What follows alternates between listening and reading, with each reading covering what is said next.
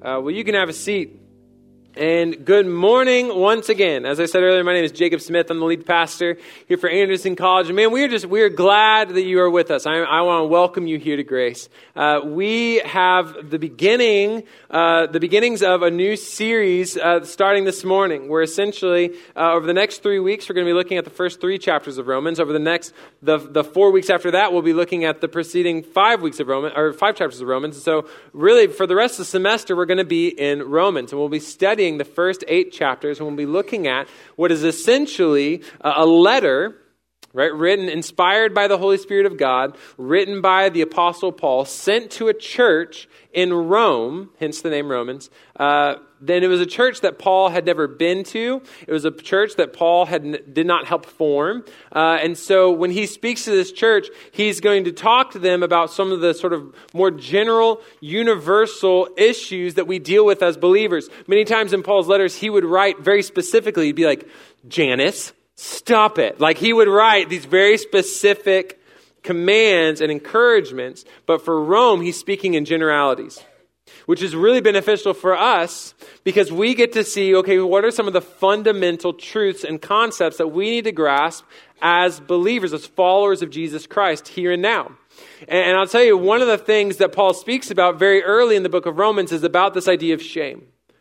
In fact, the first 3 chapters, these first 3 weeks, we're going to be looking at what it means to live a life that is unashamed of the gospel. And I was excited prepping this back in the summer because I know that every single one of us, we carry with us some form of shame.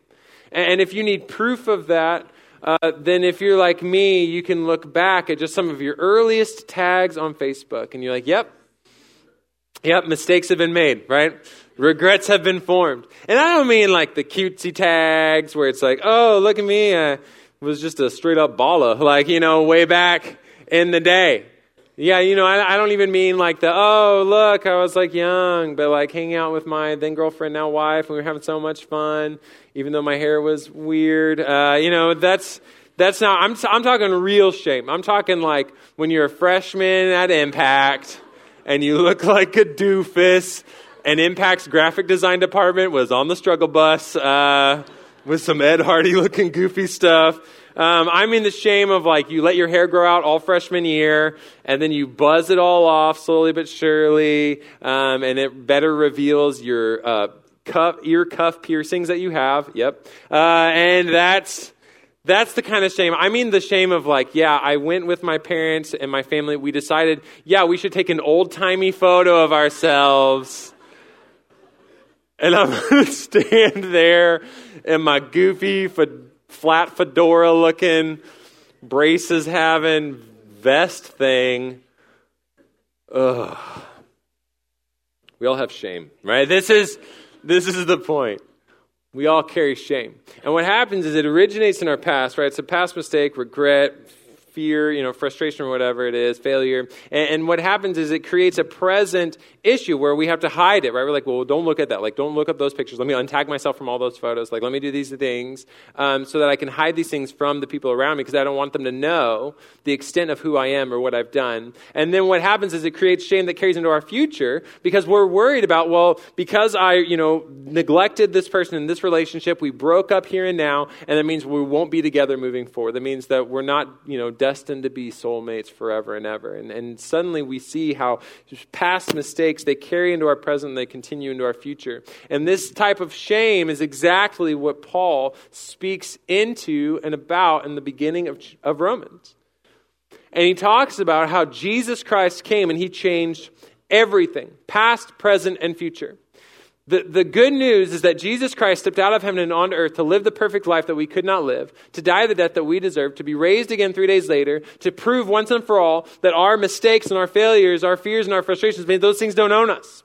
And so what Jesus Christ did is he says, because of my death, my life, death, and resurrection, you now have an opportunity to walk in a newness of life. You now have an opportunity to be raised with me to a new life, to a new power, to a new ability, to a life that's free from shame and condemnation, to a life that's free from guilt. And he says, because of my death, because of my resurrection, the past penalty for your sin is done, the present power of sin is vanquished, and the future presence of sin is no more. It says that's what you have to look forward to. And so as we look these first 3 weeks in Romans, we'll see how the gospel absolutely transforms the shame of our past, the struggle of our present, and the security that we have in our future. That's what we're looking at.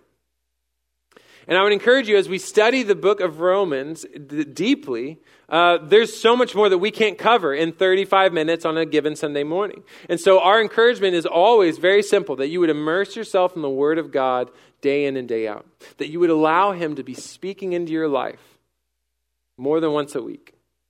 And maybe that's through prayer. Maybe that's through being in a community of like-minded people studying the Word of God. Maybe that's through reading the Word on your own. That's why every single series we put in the time and the effort and the energy to try to create reading plans, devotionals that help walk you through the connected passages and themes that we cover on Sundays. And so we just launched this a couple days ago. Starting for today, we have a series, I think it's an 8-week reading plan, connected to our Unashamed series that you can look up in the YouVersion Bible app. If you have a Bible app on your phone, that's probably the one that you use.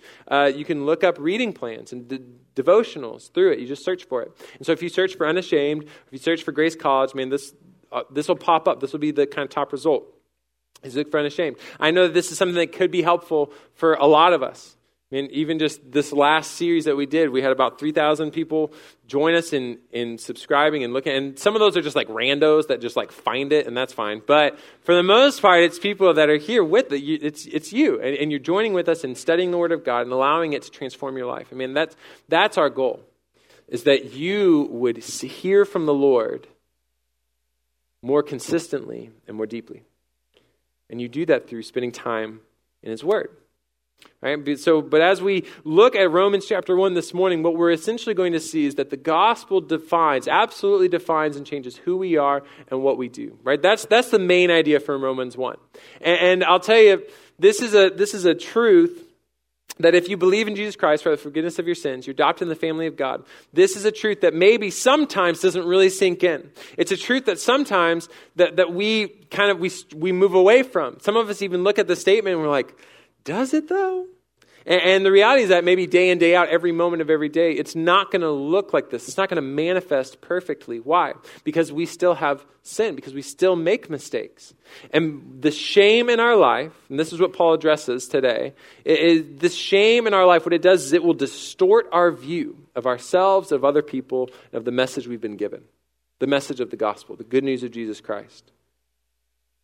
And that's why it's so crucial that as we walk through Romans chapter 1 this morning, that we would grasp the fact, we would see the higher, better way, the higher, greater truth, that if we are allowing the gospel to really transform who we are and what we do, what that means is it changes everything about where we belong. It changes us into being a people who belong to Jesus Christ, a people who belong together, and a people who belong for the purpose of revealing the righteousness of God. That's what we see.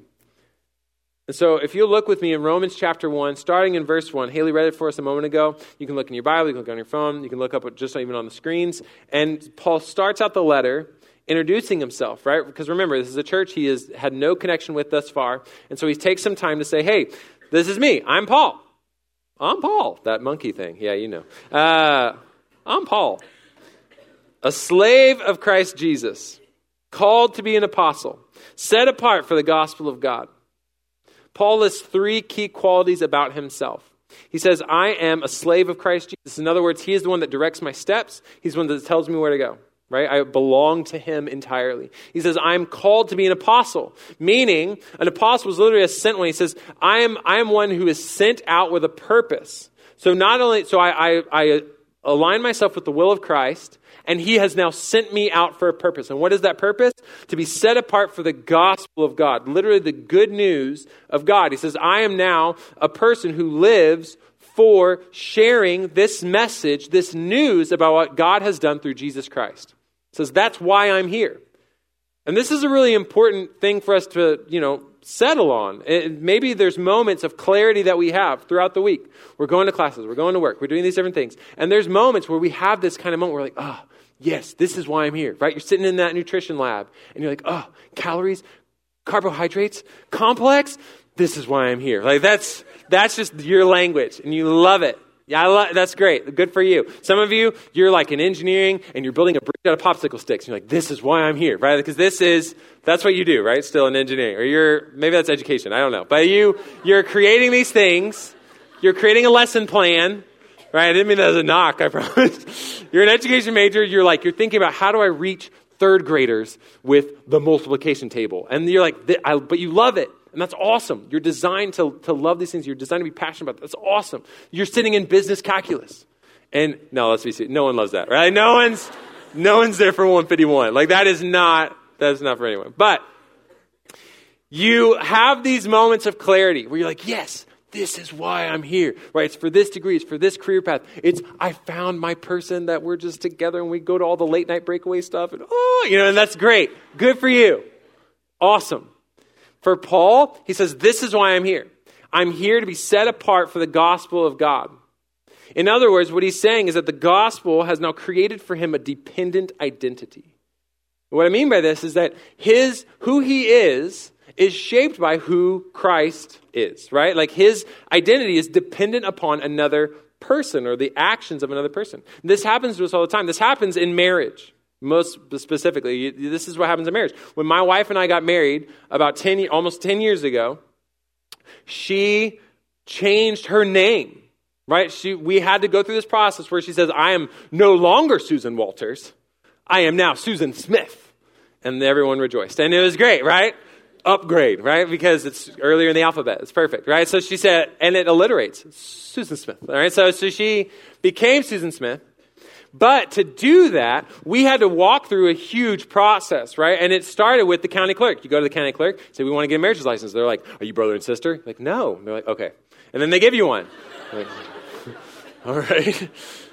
And you fill it out and you submit it and your officiant signs it and he mails it in. They mail it back to you. It's been stamped. You're like, yes, marriage license. So you have this great marriage license. And then all of a sudden you take that to the Social Security office and you go in. You're like, here's my marriage. I want to change my name, right? So my wife was like, I want to be Susan Smith. They're like, why? And they're like, we got married. They're like, okay. And so then they sign off a thing and they give you another document and all of a sudden you're different. You take that to the DMV and then you go to the DMV and they're like, I want to change my driver's license. They're like, are you brother and sister? Not really. But they're like, okay. And so you give them that thing and so you go through this whole huge process and it resulted in my wife being able to stand and declare to the world, I am now Susan Smith, right? Like this is who I am in 4 to 6 weeks, depending on office capacity, right? Like that's what she was able to declare to the world.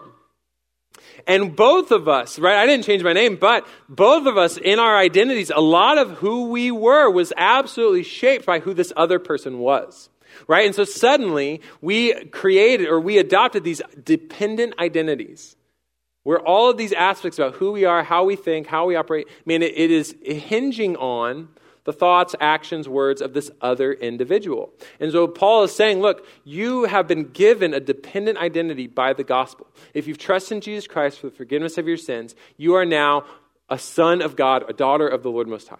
It says that's who you are now.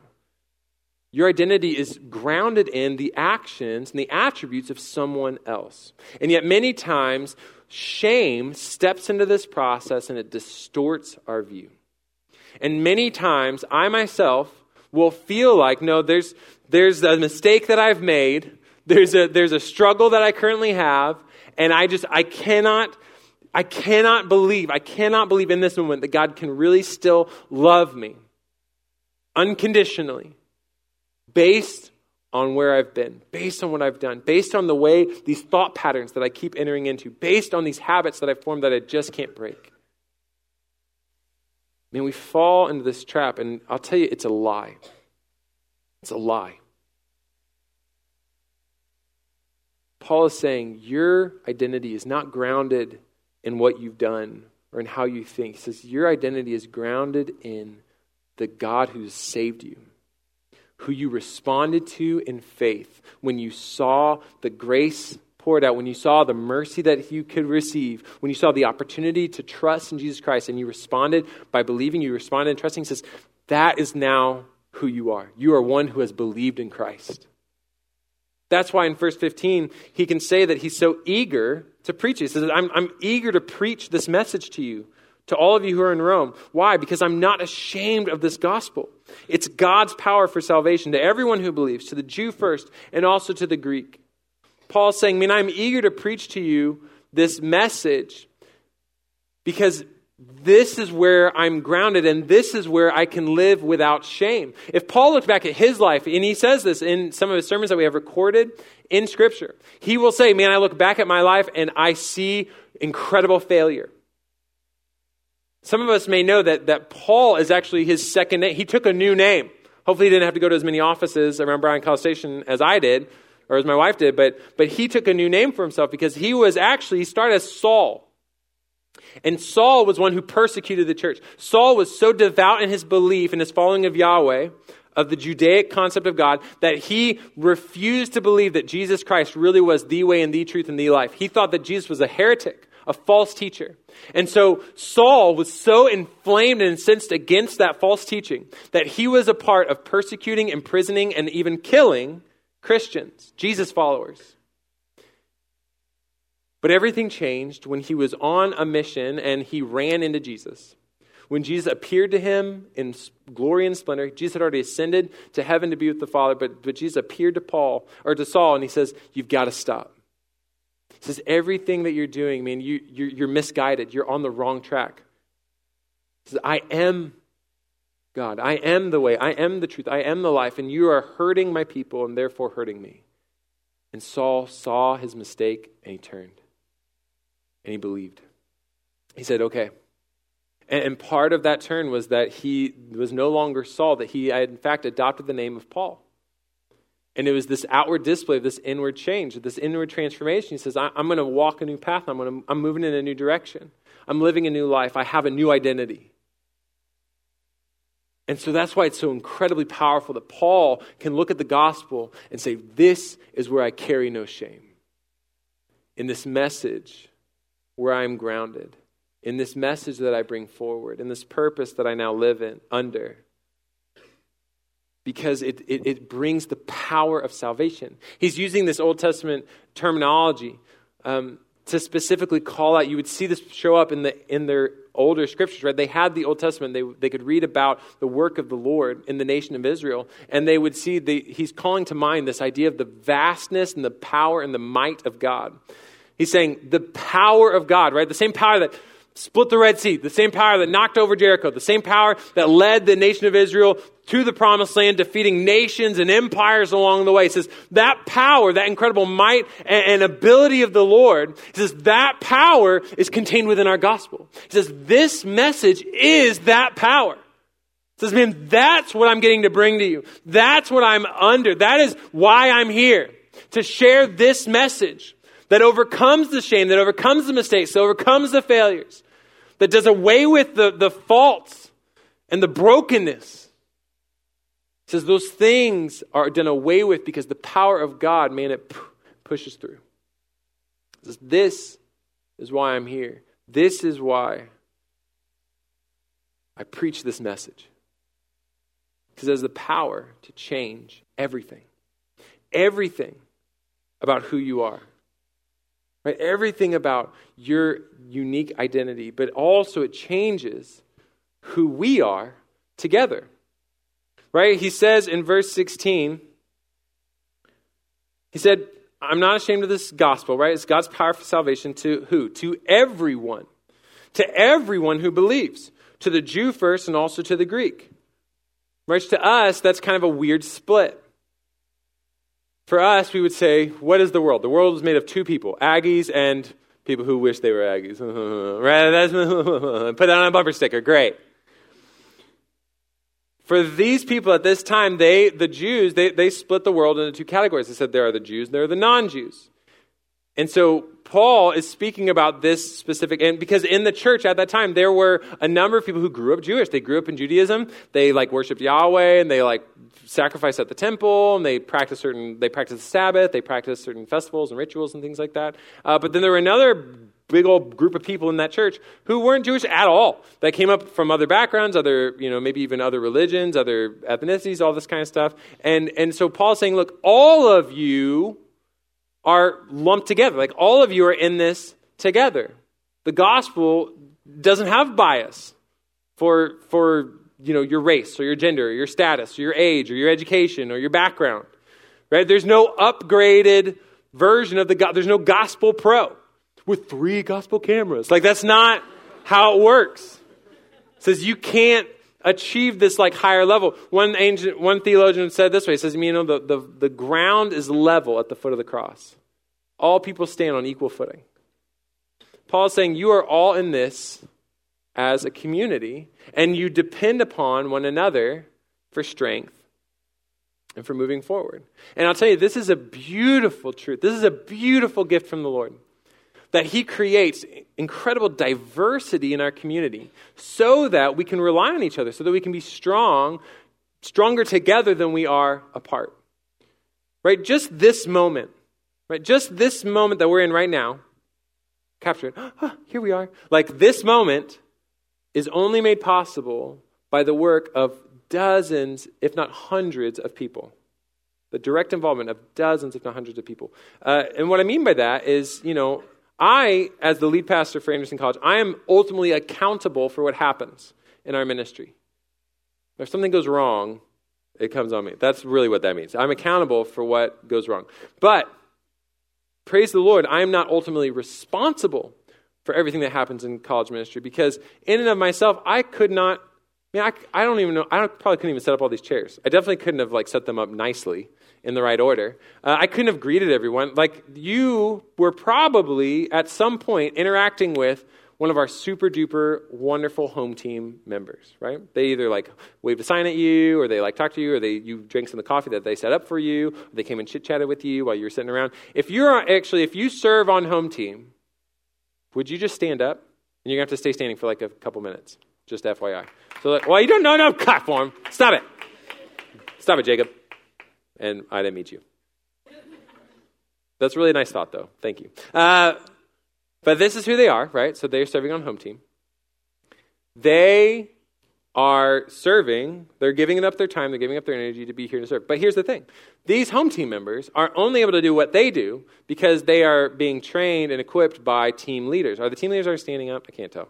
Yeah, some of you. Yeah, y'all already are. All right, so they have team leaders that are in this mix, right, that are a part of our home team. What's interesting is that then our home team leaders are actually able to do what they do because they are trained by our staff members. So we have staff, lead directors over home team. There's Ben and Anna. Where are they? Can you stand up? Okay, there's Ben. It's in the back. Anna's somewhere maybe, or she's going to the pot. Where are you? Okay, there you are, Anna. Great. Oh, you're in the darkness, shrouded in the darkness of the back room. Look, she's such a supportive role. It's great. So they train, but they're only able to do what they do because we have another staff member named Kendall who actually checks all the digital stuff. You fill out forms, you can jump in. She's the one that sorts and categorizes, schedules everyone to be where they need to be. Kendall's probably here somewhere else. Are you also in the darkness, Kendall? Oh, there you are, next to your fiance. Oh, yay. So Kendall is only able to do what she does, though, because she has time that's carved out because we have other staff members who cover other responsibilities, who are ultimately, taught by other staff members that are higher up in our food chain, that are ultimately accountable to our elders. I mean, there are all these different people. You are led in worship by Rob and his band, and they're all sitting right here on the front row. They're going to stand up because then we'll be able to. But here's the thing. You were only able to hear them because, one, Haley knows how to belt it, but also because we have a production crew that's in the back. They're all going to stand up. And look at them. Look at those sweet old fellas. Kind of in the good order. Beep, boop, boop. And they are able to do what they do because they receive training, because they receive guidance, because they signed up through a form that another admin staff checked and put them with. All of these people are absolutely 100% instrumental for this moment to happen. And that's not even talking about the chair that you're sitting in that was set up by people in our young adult ministry in a building that is paid for by the sacrificial giving of thousands of adults and students like yourself that go to Grace Bible Church. Isn't that wild? Okay, y'all can sit down. Thank you. That's really crazy. And 3 of us want to clap for them. That's fine. But listen, that's not the point.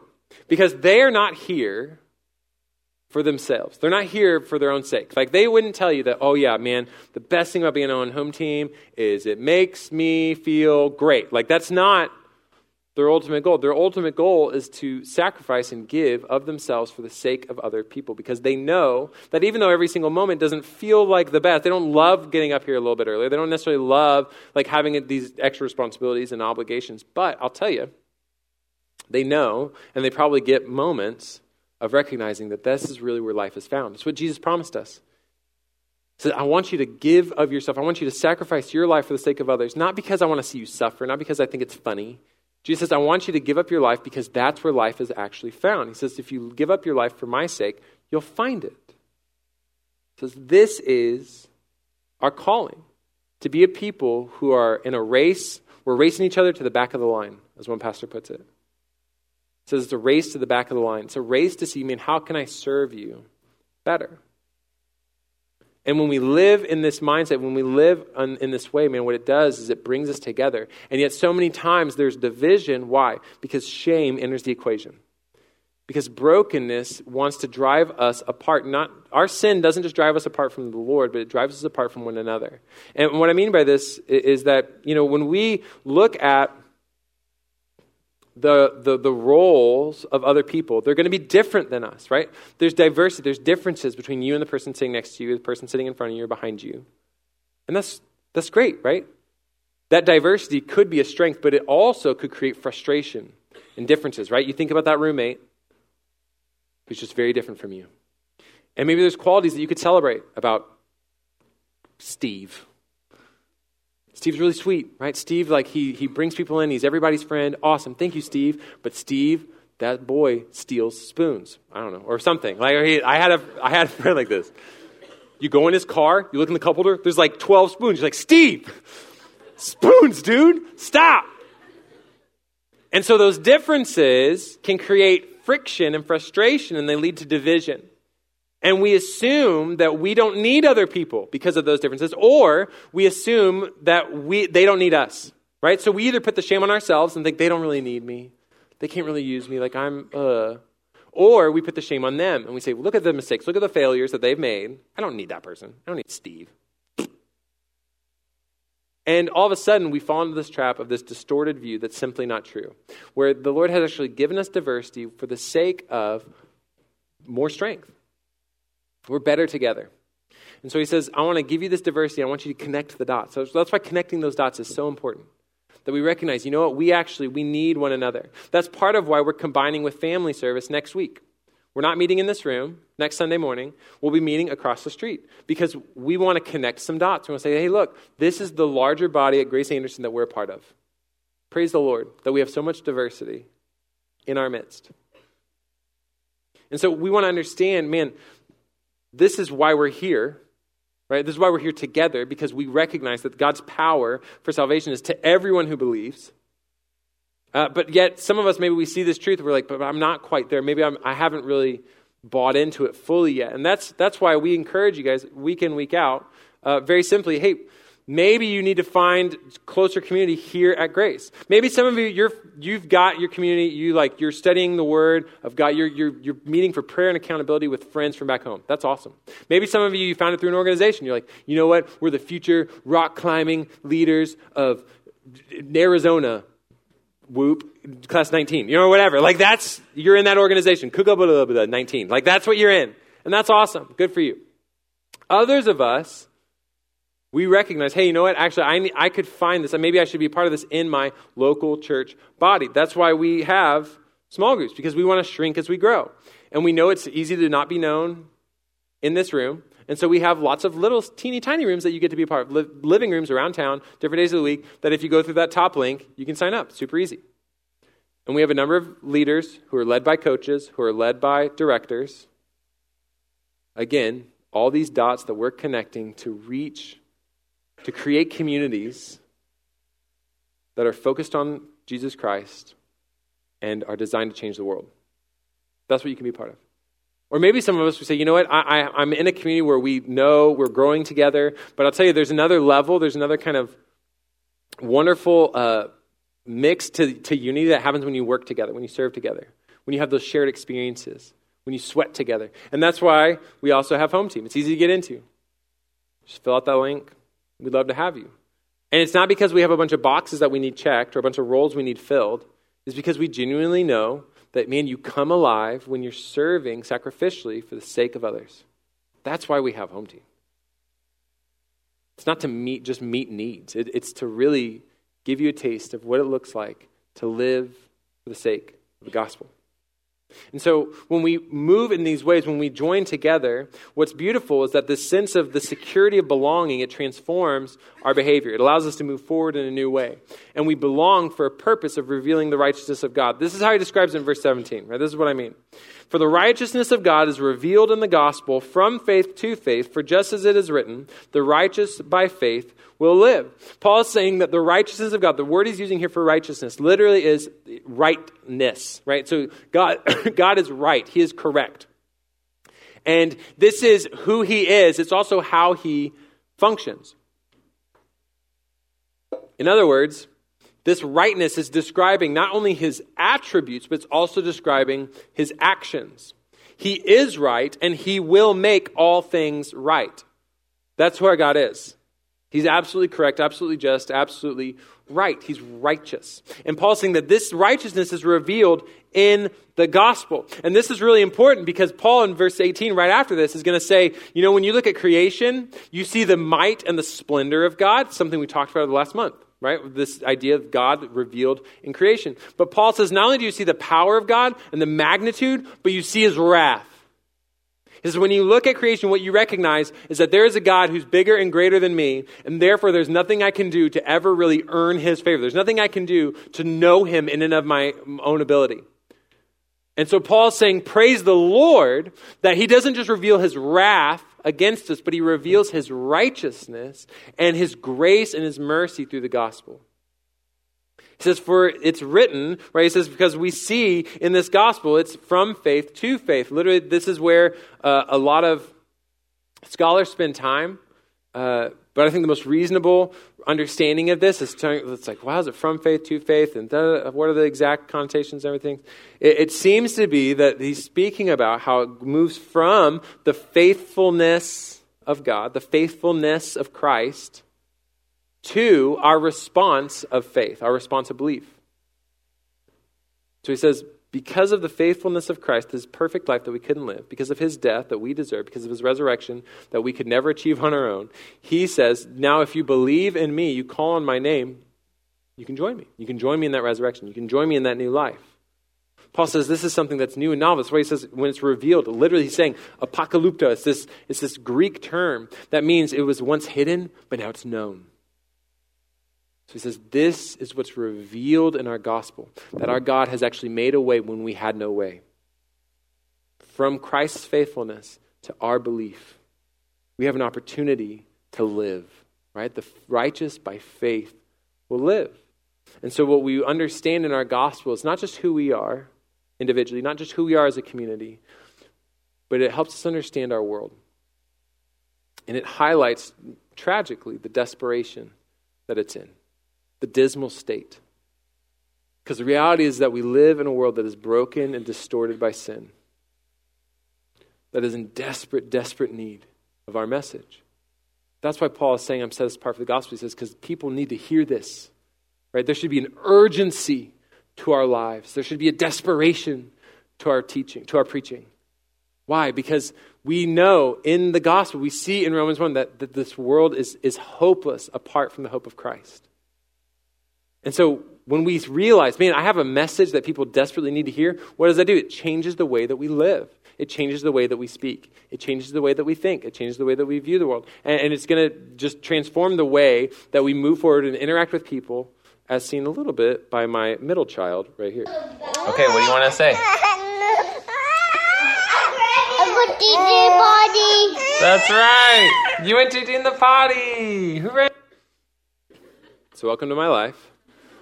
Someone is always screaming, and someone's always going TT. But what's beautiful in this moment was my son, Lawrence, what he did is he went TT in the potty. He's 2.5. He's like starting to get this whole potty thing down. He's like, yeah, I want to be about that. And so every once in a while, he'll tell us, he's like, I got to go TT. I want to go in the potty. We're like, all right, let's go. And so he'll do it. He'll actually do it now. There used to be a lot of false alarms. He actually follows through. He's a man of his word at this point in life. And he will get on that potty, and he'll go TT. And what's amazing is that I don't even think this was through our prompting. We would encourage them to tell the other parent, right? So like if I was with them and I took them to potty, I'd be like, let's tell mommy. And so we go tell mommy. He's like, oh, I did it on the potty. She's like, ah, right? We all just like celebrate and high five and all this kind of stuff. It's great. It's beautiful. But he then kind of connected the dots and was like, well, I need to tell more than just mommy. I need to tell more than just daddy. I need to tell Gigi, right? Like, I need to tell my grandparents. And so literally right here, this came about because he was like, let's call Gigi. Let's call Gigi and tell her. And I was like, okay. And so we call up my mom, and she doesn't answer, right? Because he's one of 10 grandchildren. I'm like, wake up, dude. You're like 10%. No, doesn't really. She was busy. She loves him so much. And I was like, look, we can't talk to her. She's not available. And she's like, well, send her a video. Let's send her a video. And so I was like, okay. And so we made this video, and he stopped it. It stopped in this moment on this weird looking kid. And it stopped in this moment because he stopped it. Because he was like, that's it. That's all I needed to say. Like, I thought he would like talk a little bit more, like say like, oh, what's going on about it? No, he was like, I told her I went potty. Boop, I'm going to hit that red button and shut this thing down. He's like, because this is what she needs to hear. He knew. He's like, I have a message that has to go out. I have a word that has to be proclaimed. Gigi needs to know that I went TT on the potty. I'm like, yes, she does. And she's glad to hear that. Thank you, son, for this gospel illustration. Right? But the reality is that a lot of times we don't approach the gospel with that sense of urgency. We don't necessarily live our lives with a sense of desperation. Why? Because shame enters the equation. And because shame, what it does is it distorts our view of our message. And I think it plays out in two different ways. Either, one, the shame is self-inflicted. It's kind of on the message itself. We think, you know what? People don't want to hear this. People don't desire to hear the gospel. They hear the good news of Jesus Christ. Or, flip side, I think we put the shame, we project it to others, and we think, you know what? It's not that they don't desire to hear it, but they don't deserve it. And there's people in our lives that we think, you know what? You don't deserve my forgiveness, or you don't deserve me to live in a certain way, or you don't deserve for me to behave or speak these truths. And sometimes it's conscious. I think rarely it's conscious. I think more of the times it's kind of subconscious. And there's people that are just sort of out of sight and out of mind. We grew up with that friend who does not know the Lord. But we came to college, and now we just don't think about him anymore. Or maybe there's people around the world, and we hear about it every once in a while of like, oh yeah, there's like this unreached people group, and like they've never heard the gospel. And maybe there's a moment where like, yeah, that's a bummer. But then we just don't think about it. And so all of a sudden, that urgency is gone. That desperation is lost. And that's why it's incredible that Paul is bringing us back to this truth. That look, the righteousness of God is revealed in the gospel. He says, this is the one hope. This is the one lifeline. He says, this is the truth. This is your one opportunity to bring a message, an eternal message to everyone everywhere. He says, this is the message that everyone needs to hear. He says, this is your opportunity to make your life count for eternity. How incredible is that? That you can live for more than just that degree. You can live for more than just that dating relationship. You can live for more than just that organization. You can live a life that has ripples and effects through all of eternity. That's what you have right now. That's what we have. And that's what I lose sight of. That's what we all fall short of. In our day-to-day, we get caught up in this and that, and this person and that person, and this drama and that drama. And man, we lose sight of this incredible truth. That God has given us a message that's worth shouting from rooftops. And so that's why we want to be more focused. Here at Grace College, we want to be more focused on this incredible truth, on this incredible reality. And one of the ways that we're going to focus on is through Revive. It's about a month away. We'll talk about it a lot more in the coming weeks. This is something we've been working on for months and months.